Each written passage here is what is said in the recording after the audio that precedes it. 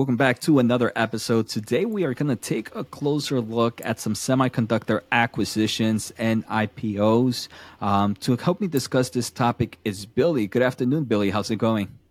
Good afternoon. Going okay, Jose. Hanging in there.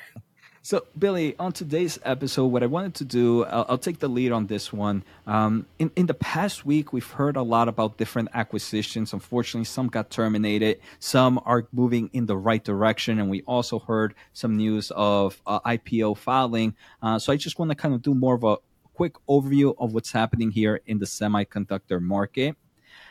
Billy, the first one I want to take a closer look at is Intel. They unfortunately announced the termination of their Tower Semiconductor acquisition. For those that are not familiar, Intel, I believe in March or April of 2022, so a little bit over a year ago, announced that they were going to acquire Tower Semiconductor for roughly $5.4 billion. And we all know that Intel is really kind of pushing this manufacturing endeavors. So if they were to acquire this semiconductor company, Tower Semiconductor, they were going to gain, I think, about 6 to 7 manufacturing plants all over the world. They have 2 in Japan, they have 2 in Europe, and they also have 2 in the United States. So they were going to gain, obviously, some manufacturing power. The other things that investors were kind of excited is they were going to gain talent, right? The manufacturing business is a little bit different compared to maybe some of the other businesses that they own, and also customer relations, right? So Tower obviously provides other fabulous semiconductor companies. So by acquiring Tower Semiconductor, Intel could have used it as a backdoor or just a way to get a step in the door for acquiring other customers in their manufacturing push. So unfortunately, Billy, it does seem like China did not give the approval. And that has caused Intel to terminate this agreement or this acquisition. With the termination, they have to pay roughly $353 million to Tower because of the termination fee that was kind of disclosed previously. There are a few investors, Billy, that are happy about this. There's other investors that might be a little bit upset about this. I want to hear your thoughts on this, but first, I just want to share. I actually think this was. I don't think this is a bad move for. I don't think this was completely bad for Intel, and let me explain my reasonings. If we take a closer look, Billy, at these manufacturing plants, all these manufacturing plants are meant for kind of the the mature semiconductors. I do believe their smallest plant can only make, I think it was 65 nanometer, and I believe it's in Japan. 45 nanometers. So in Japan, their smallest manufacturing capabilities was 45 nanometer. Most of them were point micrometers, which are roughly in the hundreds of nanometers. So it does seem like most of these manufacturing plants were for mature nodes. And right now, Intel, I believe, is really trying to focus on becoming a technological leader. And they mentioned they want to kind of really face off with companies like ASML and like Samsung on becoming like the top leader in advanced manufacturing. So while I do believe there were some assets that Intel could have gotten from this Tower Semiconductor, like I mentioned, the talent, the customers, and obviously manufacturing improvements in mature nodes, I don't think this kind of acquisition really helped them in their advanced technology roadmap that they're kind of really pushing for. So I think obviously it's not necessarily the best thing for Intel to terminate this acquisition, but I don't think it's going to be a complete hurdle for their kind of manufacturing endeavors that they're kind of pursuing right now, especially because they're pushing that advanced nodes at the moment. So Billy, any thoughts on Intel kind of terminating this acquisition? Maybe any thoughts on China being the reason for the pushback, or any thoughts on them kind of losing out on the mature nodes that this company would have brought to them? Discover the world of semiconductors without getting lost in the technical jargon. My new membership offers a perfect balance for investors looking to understand this exciting market. Using my electrical engineering knowledge and experience, I will release weekly exclusive videos ranging from quick 5-minute 101s to in-depth analysis, covering not just popular chip stocks, but aiming to explore every public semiconductor. Plus, join a private community of like-minded investors. Finally, I want to thank The Motley Fool for sponsoring this video, and check out fool.com/Jose for the 10 best stocks to buy now. With that link, you get a promotional offer for their subscription service. Now, let's continue with today's episode. Yeah, well, I'm not a semiconductor manufacturing engineer, so I'm not sure if Intel needed Tower's, say, IP for specialty nodes that they could expand for revenue synergies. The acquisition looked pretty expensive to me. I think it was like $54 a share, and Tower's now down at like 30, and they trade around, I guess, 14 or 15 times earnings. And I think they're still having, even though they make specialty nodes, which includes like power and image sensors, I think they did have year-over-year declines because they still have exposure to some of those consumer electronics as well. So the acquisition looked kind of expensive. So Intel's getting out of it. They do have to pay $300 million or so, which is the breakup fee, which is not great, especially if you're Intel and you're still losing money. Well, you try to build out this fab ecosystem. So the question is, are they going to lose a lot of, say, manufacturing expertise that they were going to gain from Tower? I'm not really sure. Seems like they have a lot of expertise on their own, maybe for leading edge. Trailing edge specialty, maybe they would like to get into at some point. And they'll have to go about it in a different way, I guess. So I guess that's sort of unfortunate, but like you said, it might not be all bad because Intel was paying a fairly hefty price, I think, for Tower. And, China, when they need to approve a deal, when they want to block it, they do what they always do, which is they don't say they're against the deal. They just don't do anything and let the companies wait in limbo until the clock runs out. So they waste even more time. So it makes me a little bit nervous for Broadcom VMware, which I do think will be beneficial for Broadcom. So I'm a little worried that's not going to go through now. I saw today the U.S. just took some Chinese companies off the entity list. So maybe that's like a gesture of goodwill that will maybe allow that Broadcom VMware to happen. But, this Intel Tower Semiconductor thing, I'm not sure if it changes your thesis. Well, it certainly changes your thesis on Tower if you're invested in Tower, and we're hoping to get $54 a share. Not sure that's going to be in the cards for a long time. Intel, I don't think it changes that much. I guess if I had to pick positive or negative, maybe mild negative.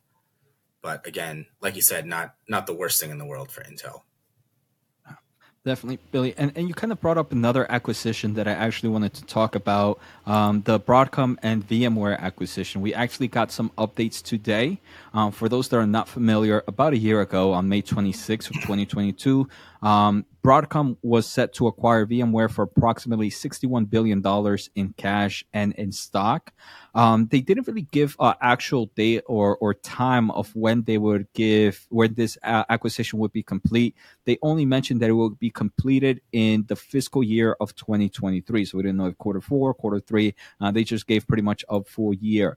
Well, today, Billy, or actually yesterday we did hear from Broadcom that they did get some, I do believe they got an approval from the United Kingdom's Competition and Markets Authority on August 21st, and that they are affirming the expectation that the acquisition of VMware will close on October 30th of 2023.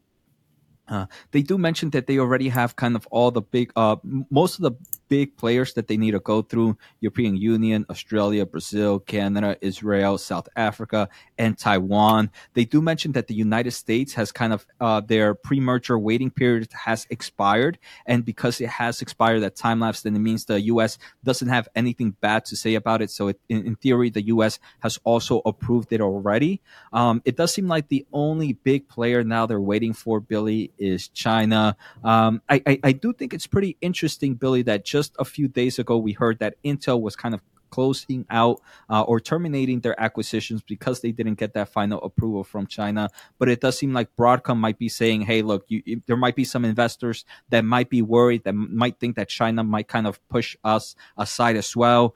So I think this was a PR move to kind of showcase that, hey, they're still confident that this acquisition will go through.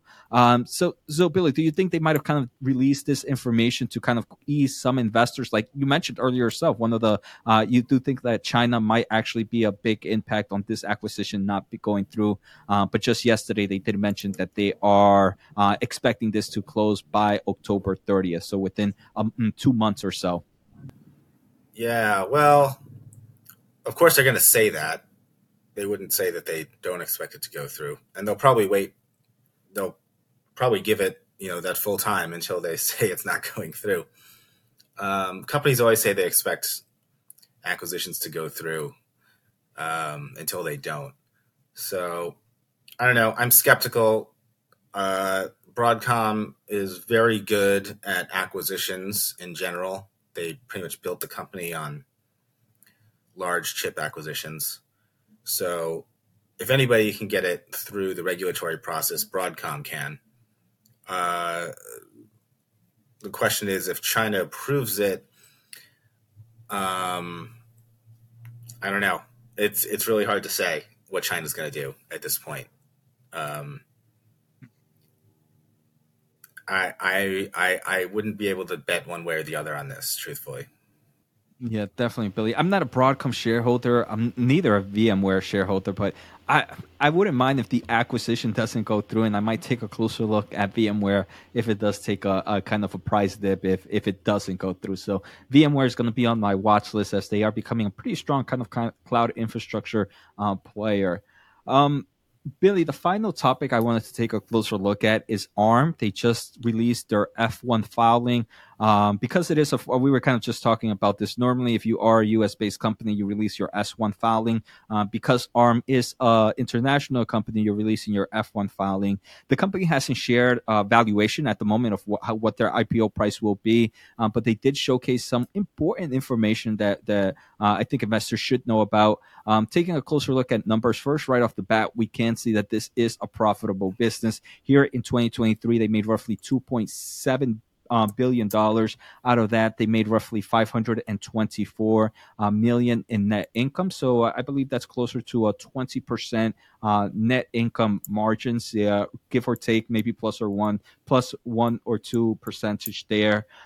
They are seeing a bit of a weakness. It is down a bit from last year in 2022. They did mention, Billy, that one of the biggest impacts is obviously the mobile market. ARM-based CPUs or ARM-based processors are pretty much 99% of the mobile markets. Like all mobile, 99% of mobile phones use an ARM-based processor.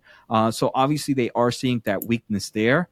On the bright side, though, Billy, they did mention that they are seeing strength on kind of processors being used for high performance computing. We know Amazon has their Amazon. I forget what's their CPU called, but I know it's an ARM based. We also know NVIDIA is coming out with their Grace Hopper, which is also an ARM based. So we're seeing a little bit more traction on ARM based CPUs as well.